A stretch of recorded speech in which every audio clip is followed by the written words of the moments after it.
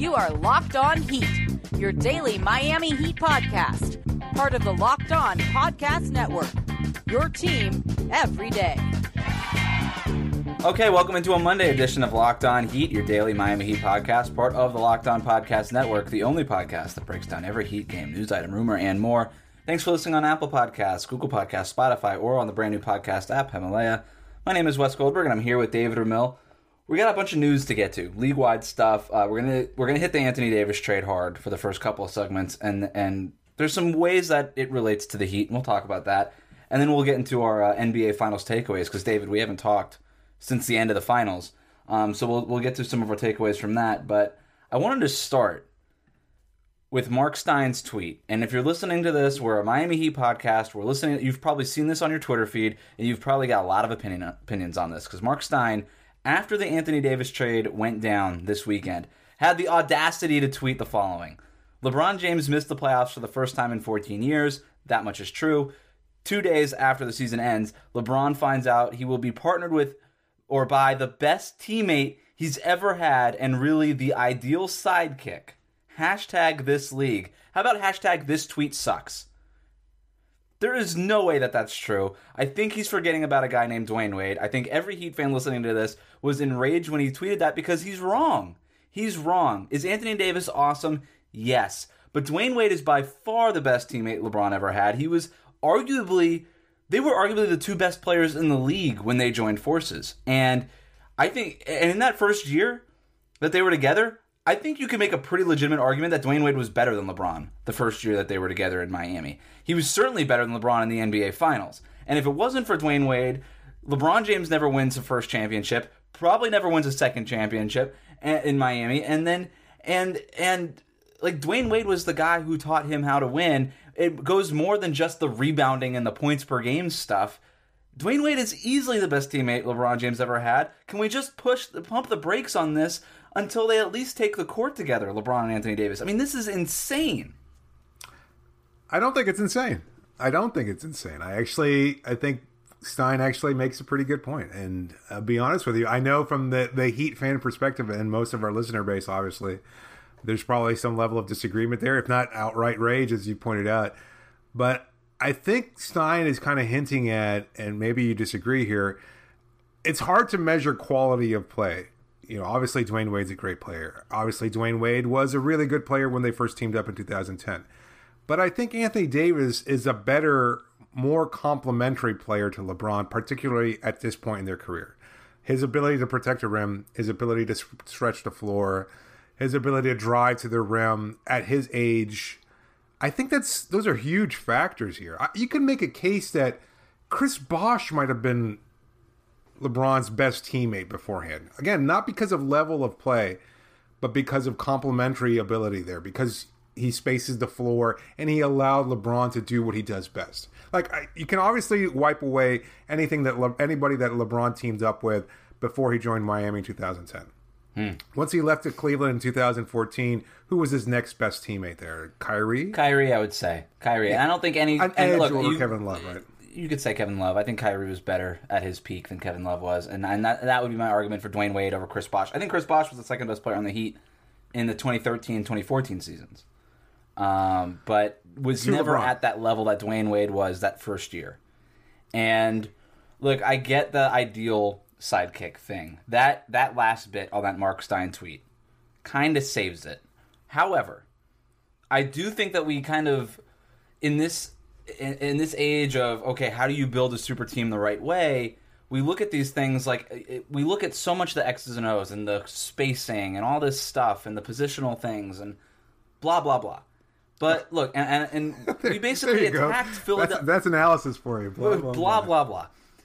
We attack Philadelphia the entire season. Oh, their spacing's not right. How do you work Ben Simmons and Joel Embiid? Maybe they should trade Ben Simmons, all this stuff. At the end of the day, they had more talent than anybody in the Eastern Conference. They took Toronto to 7 games. You could argue that they were the second best team in the league by the time the playoffs were over.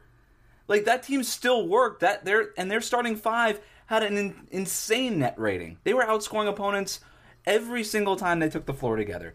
And so at the end of the day, I think that Dwayne Wade was far more, at that point, a better player than Anthony Davis even is right now. And you could say Anthony Davis is in his prime, and you could say he's a top 5 player.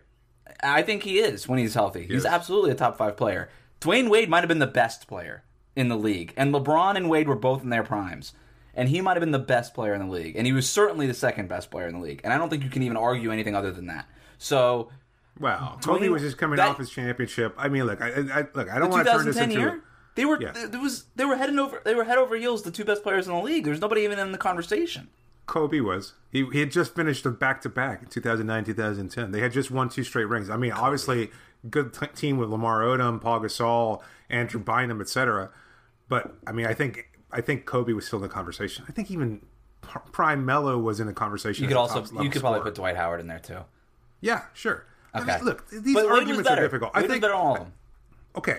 The point is, I don't think you can just smash quote-unquote talent together. Like, it just doesn't work in this system anymore. Like, that's just not realistic. I think even at the Olympic play, if we've learned anything since the 1992 Dream Team, it's that you can't just get 12 really good players together and hope that they're going to come out with gold. Fair. Absolutely fair. But it did work for the Heat.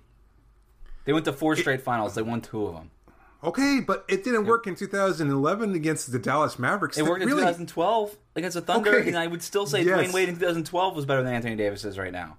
That's arguable. It's a little bit more arguable, but I would say that that's the case.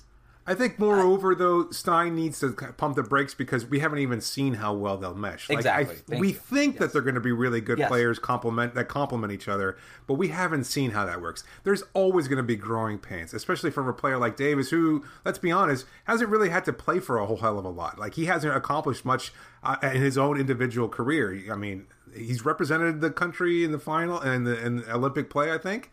He's been in the playoffs twice, but other than that, once, right? Was it once or twice? I think he's been to the playoffs twice. Okay. See, can't even remember. I mean, not memorable. I mean, aside from the sweep of the Portland Trailblazers a couple of seasons ago. Let me just we'll wrap it up with this. Who was better at the time of LeBron signing with them or joining forces with them? Anthony Davis right now or Dwayne Wade in 2010, that summer when LeBron made his decision to go to Miami? Who was the better basketball player? Individually, Dwayne Wade. Thank you. As a complimentary teammate, I still give the edge to Davis. They're going to be really good. That they work out really well. They're going to be really good together. I'm actually really excited to watch them together. I don't think Anthony Davis... I don't know if they'll win a championship. I don't know. But if they don't win a championship, you can put it...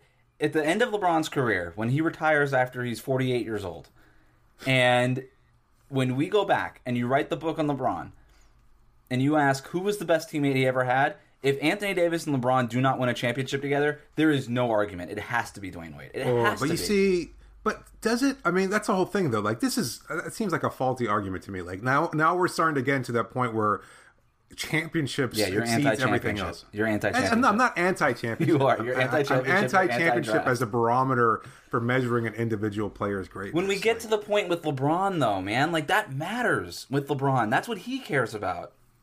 Yeah, well, that's what he says he cares about because he's been hardwired to think that way. I mean, every player's hardwired to think that the championship is what defines him, and he's stacking his legacy against all-time greats that are measured by those same level of championship play. But it's just, I think, like, LeBron is the best player in NBA history, and I think he's exceeded Jordan despite having less championships than Jordan. And I think that's fair. I mean, he's a better player. He's been more durable. He's had more of a consistent level of greatness. I mean, all those things. I mean, his versatility as a playmaker, everything else that he's done, completely, I think, overlaps what Jordan was able to accomplish. And I watched most of Jordan's career. Well, maybe not the earlier parts of his career, but I've watched a lot of Jordan play, and I can tell you, Jordan was fantastic. I mean, amazing individual player, but I still think LeBron's a better player. And I don't like the championships defining. I'm sorry. And Dwayne Wade. What about Dwayne Wade? Better than Michael Jordan. Oh wait, no, he's better than Kobe. That's my shtick. Never mind. That is true. I misrepresented my shtick. Let's talk about how good. I'm sorry, did I cut you off? Were you? No. I mean, just we're looking at how the Lakers team. I mean, I'm curious to see how they build the team around him, and I think that is going to be a significant factor. I think you kind of gravitate more towards this was a good trade for Los Angeles end of the spectrum. I've seen a lot of people bemoan how much they gave up in order to acquire Davis. I don't think I feel that way. I'm kind of in the middle, but I think I gravitate more towards it was a good deal because you acquired Anthony freaking Davis. Yeah, well, that's a great segue. We'll talk about more of that from a broader sense, how this impacts the NBA and how it might even impact the Heat beyond just, getting all of the Heat fans in a rage over Mark Stein's tweet. But let's take a quick break. Okay, so this was a big trade, David. You've got Lonzo Ball, Brandon Ingram, the 4th pick in the draft. Oh, sorry, Josh Hart, the 4th pick in the draft, and then 2 future first-rounders heading to New Orleans in exchange for Anthony Davis. Pick swap, too, wasn't there? Oh, pick swaps in between the years where the picks, blah, blah, blah. Step-in rule, etc. There's more great analysis, more blah, blah, blah. But Anthony Davis pairing up with LeBron, given what we know about Kevin Durant, he's going to miss all of next year, basically. Klay Thompson very likely could be the same situation. So given all of that, I think it's pretty clear that it's Houston, it's Denver, maybe, it's Los Angeles at the top of the Western Conference. I mean, does this make the Lakers? I know they've got to figure out what the rest of this roster looks like. They don't have a single guard on the roster right now, but beyond that. Man, Alex Caruso, you're going to diss him like that? Is he under contract still? Or do they have to re-sign him? I think he's... You better bring him back. Like this, they're a contender. Or I think that's obvious. But are they? Would you say that they're at the top of the Western Conference at this point? I think I'd put them below Houston, despite everything we've heard recently. And I mean, there are stories coming out that we'll get to at some point regarding the chemistry issues of that roster. And obviously, there's been a lot of issues regarding D'Antoni and their new owner, etc. So, I mean, Houston is not exactly the most well put together team at this juncture. I mean, they are struggling with everything off the court. Yeah, they're shaky. Not to mention, it's as bad as the publicity has been around the Lakers. You could say the Rockets have had a worse offseason. I wanted to get to something. You mentioned there that you don't think that they overpaid the Lakers. I don't think so. No, I don't think so. Yeah, I know that there have been. Oh, well, I mean, there are people who think that they've given up a lot, that it's a swindle or anything like that. I mean, look, we have yet to see the full capacity, of players like Ball and Ingram and Hart's a fine complementary player. I think it's a really, really, really good deal for New Orleans. At the same time, those picks tend to lose value because, well, as we're talking about right now, the Lakers are probably going to go on deep playoff runs. Right. It's a system similar to what we've seen in Miami, where they kind of tend to devalue the draft. And look, there are repercussions. You have to be able to rebuild that team. But I think LeBron's at that point where he doesn't really care. He wants to get the most out of the next 4 or 5 years, however long he has left to play. And then from that point, who cares? I mean, that's right. Up to Pelinka or anybody else is there to rebuild. You pay it forward. You pay it forward. The Heat paid it forward. They still owed draft picks to Cleveland after LeBron went back to Cleveland because they moved them in that sign and trade so that they were able to sign LeBron for an extra year, which never actually materialized. But whatever, like you pay for it, and you have to pay it forward. And it's just sort of like that's just how the I've seen so many people compare this to the Brooklyn Nets Billy King situation. Yes. Not quite the same. It's not even close to the same thing. Kevin Garnett and Paul Pierce were washed, and we all knew it. Well, washed is a little harsh, but older. And not even near their prime, and on their way to being washed. They were going through the car wash. Maybe they weren't completely washed, but they were just, they were in park, and they were, they were selecting whether or not they wanted to get that wax undercarriage, yes. For an extra $5 or whatever. Yeah, Paul Pierce wanted the wax on the undercarriage for sure, but except he had to go to the bathroom first. So, like, Anthony Davis is smack dab in the middle of his prime. LeBron James is seemingly always in that prime. We've never seen a player like LeBron. The Brooklyn Nets got nobody at the level of LeBron. They got nobody at the level of Anthony Davis at the time. Like, maybe in the manner of speaking where you say, look, this is just a lot of stuff that they put together. Yeah, I guess. But at least the stuff is going to be worth it. And I think absolutely it's going to be worth it because all of a sudden now you have 2 top 5 players in the NBA between Anthony Davis and LeBron James. Because you could argue that maybe Anthony Davis wasn't in the top 5, but playing next to LeBron, who is going to elevate him and make his life a lot easier, he's going to be top 5 next year. Especially when you consider that Durant is probably not going to play next year. So that opens up a spot in the top 5. And given that Durant isn't going to be healthy and might be going east anyway, given that the Warriors are probably going to take a redshirt year, and everything, and what you were just talking about with the Rockets being shaky, you have a real opportunity here, and you are the only team in the league, I would say, with 2 top 5 players. The Lakers are. Regardless of what the rest of the roster looks like. And again, if Rob Pelinka goes out and just, signs 4 more Lance Stevensons, then yeah, they probably have an issue. But even him, I have a hard time believing that he's going to make the same mistake twice. And so you build this roster around them. They might still get a third star to sign with them. Like, that's a great trade. It's a great trade. And if you win one championship, it's worth it. Even if you have to pay a lottery pick to the New Orleans Pelicans in 2022, it was worth it because you got the championship. And that's what all this stuff is about, even though you're anti-championship. That's what all this stuff is about. Yeah, I mean, look, you could if the Clippers add Kawhi Leonard, are they a stronger team than the Lakers? Kawhi Leonard, depending on what they build the rest of the roster, right? Yeah, it'd be. We're hearing reports that they don't want to move Shai Gilgeous-Alexander, which I don't disagree with. You got to keep some young pieces in there to build long term. But if you get Kawhi and Kemba Walker, plus that depth that they have, depending on who they bring back, but they'll definitely bring back Lou Williams, Montrezl Harrell. There's some other guys on that team. They're up there. But even if you do that, it's Kawhi, arguably the best player in the league. And then who's the second best player? Changed. I don't think anybody believed that at the start of the season. Oh my gosh, isn't it amazing? And I want to get to this on Locked On NBA later this week, but this is unprecedented. What is happening right now with Kawhi Leonard?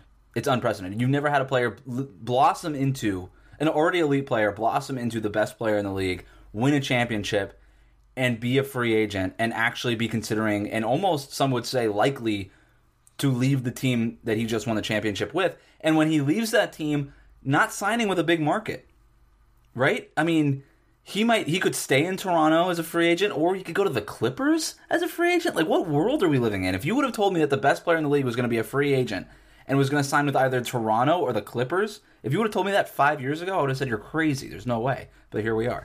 I want to get to how the Miami Heat... I do like the move. I know we'll get to it at some point later this week, but I do like the decision process from him. I am fascinated by this offseason. It's going to be crazy. But let's talk about... let's take a quick break here. We'll talk about how Miami can get involved in this whole situation. Thank you to our sponsors, Hotels.com. Thank you to Untuck It, and thank you to Crypt 6 Belts. Remember to listen to and subscribe to new and archived episodes of Locked On Heat on Himalaya, as well as on Apple Podcasts, Spotify, Google Podcasts, and if you're on iTunes, rate us, review us, say nice things about us. Okay, so we kind of pushed this back because we got way in the weeds on the Anthony Davis and how good the Lakers are kind of situation, but there are reports now that the Pelicans could be looking to move the 4th pick for a established player, and there's rumors that they are eyeing Bradley Beal from the Washington Wizards, but here's the situation with Washington. They don't have a general manager. They have an interim general manager. They don't have a permanent hire there yet. Whereas rumblings that they're going to offer Masai Ujiri from the Raptors $10 million a year, it's a lot of money. I don't think he takes it. I think the Toronto figures out how to compensate him well enough to stay there. So they're not. I don't see a world in which ownership signs off on a Beal trade before they hire a GM. And we're talking about this, Monday afternoon. The draft is Thursday. Are they going to hire somebody between now and the draft? No. No way, because now you're adding another voice to the room, has probably done no scouting and no homework, based on what the Washington Wizards might need. So I think they do the draft, they hire a GM afterwards. Or they just hire the interim GM. It's a terrible way of doing things. Absolutely. They are a mess. And for that, I just don't see a world. And look, maybe because they're such a mess, they do it anyway. Who knows? I just don't see how the ownership signs off on trading Bradley Beal, who is a long-term piece at 25 years old, who is the best player on that team, and it's not close, for anything. So given that, all right, I was kind of doing my thing on the trade machine, David, and I'm looking around the league. Who is worth the 4th pick, straight up, that is not only an established player, but young enough to fit in Zion's window, because you're rebuilding around Zion Williamson. And whoever you bring in it can't be a 32-year-old player. It can't be a 29-year-old player. Like, it has to be somebody young in or entering their prime.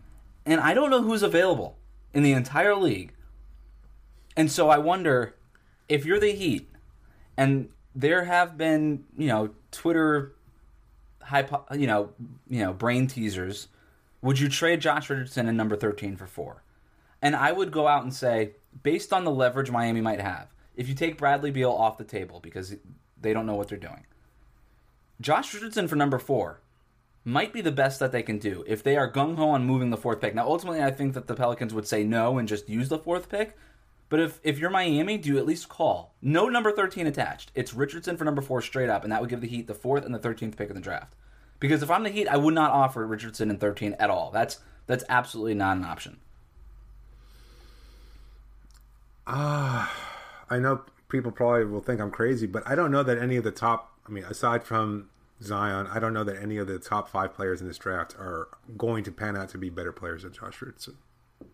And I know, look, maybe that's my overall issue with the draft is that I can't see, I don't have the creativity or the imagination to look at Jared Culver or, Darius Garland and say, man, that guy is going to be an NBA All-Star at some point. I just don't see it. Like, we're talking about 19-year-old kids that shoot badly, that have problems with the fundamentals, that have never played against top-tier competition, and are going to take, even Zion Williams is going to take 2 or 3 years to play at an incredibly high level. Nobody comes into the league anymore as a rookie and has an immediate impact. I might disagree with you on Zion, but... you've disagreed with me on Zion for months. Yeah, I think he's going to be really good. You would trade the whole roster for Zion. I would trade the whole roster for Zion, except for Dion.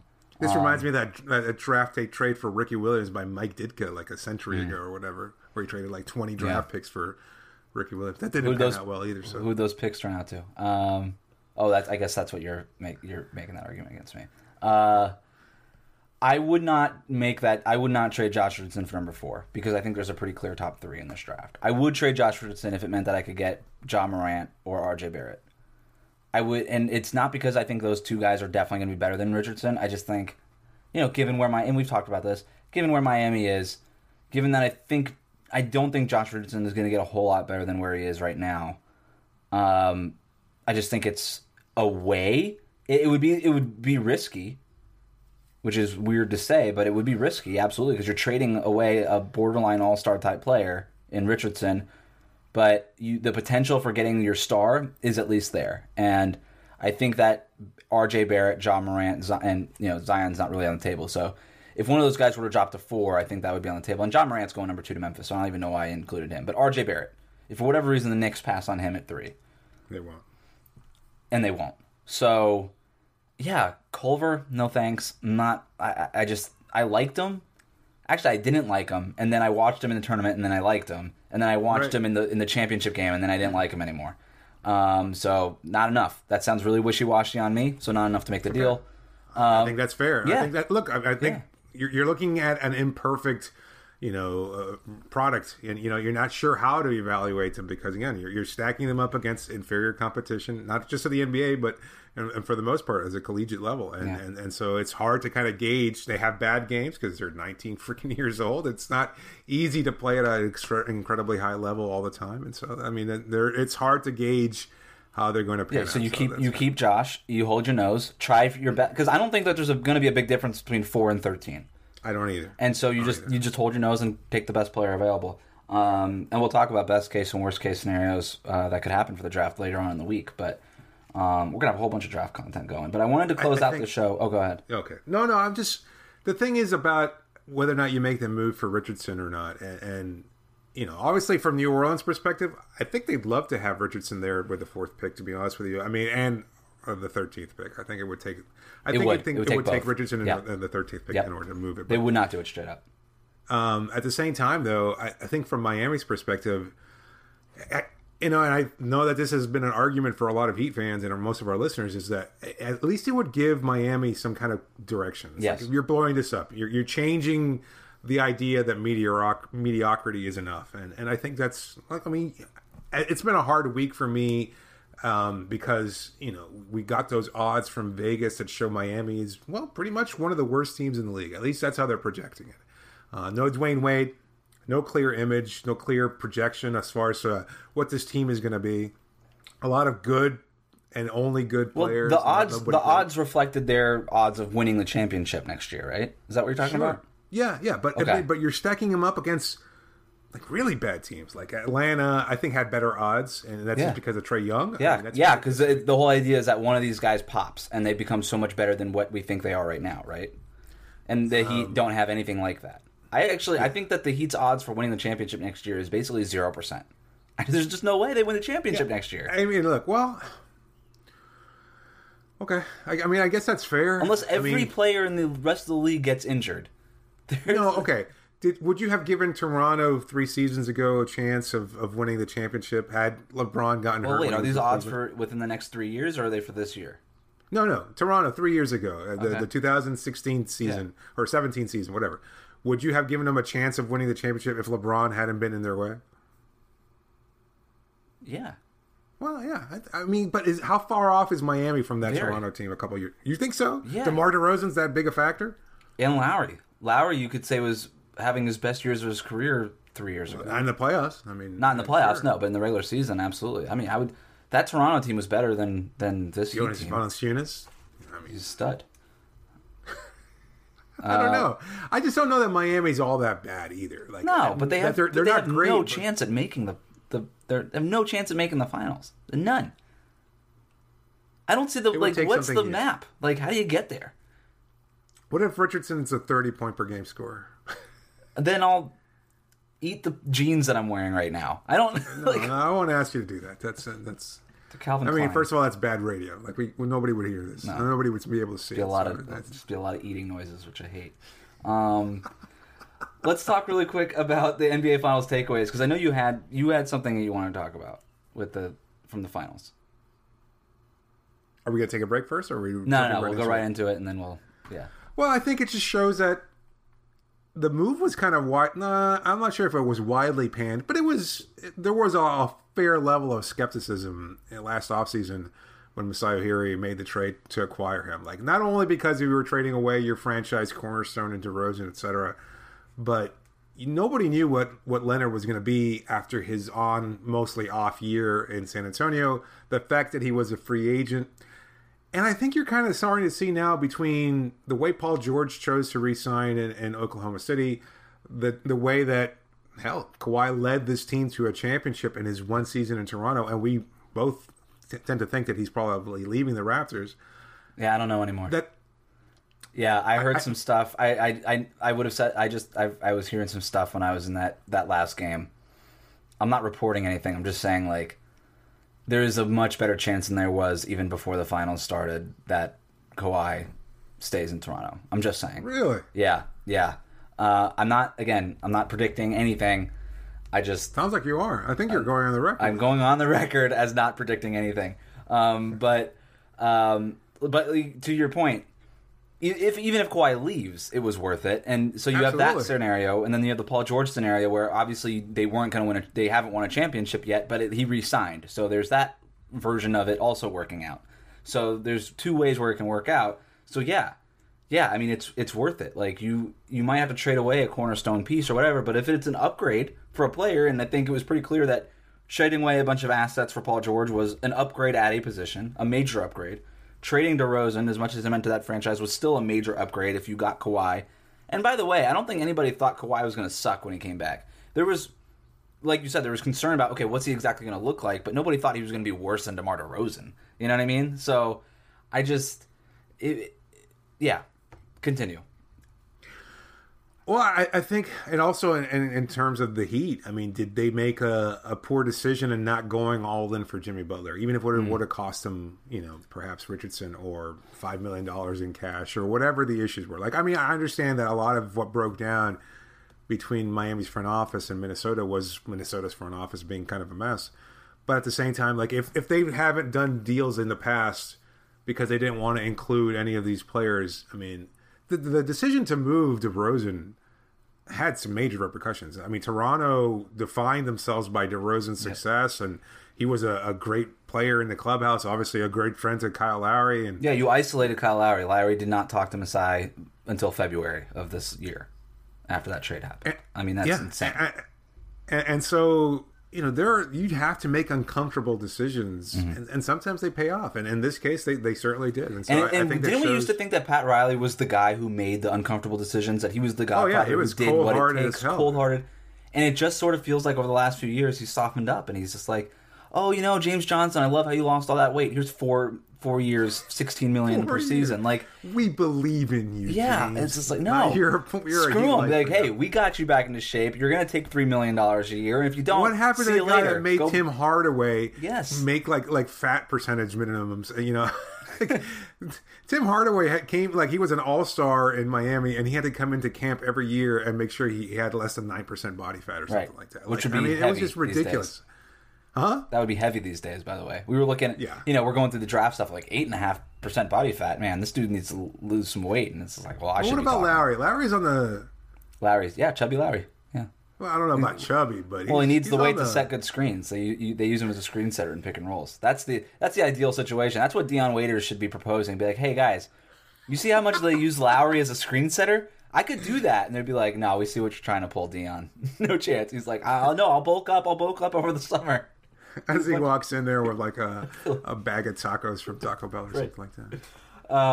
That's it for today. Thanks for listening. Connect with us on Twitter using the hashtag AskLOHeat or email us at lockedonheat@gmail.com. We're going to try to get a NBA draft related mailbag in before the draft Thursday night. So send in your draft related questions. Again, hashtag AskLOHeat on Twitter. Email us lockedonheat@gmail.com. That's it for today. Thanks for joining me, David.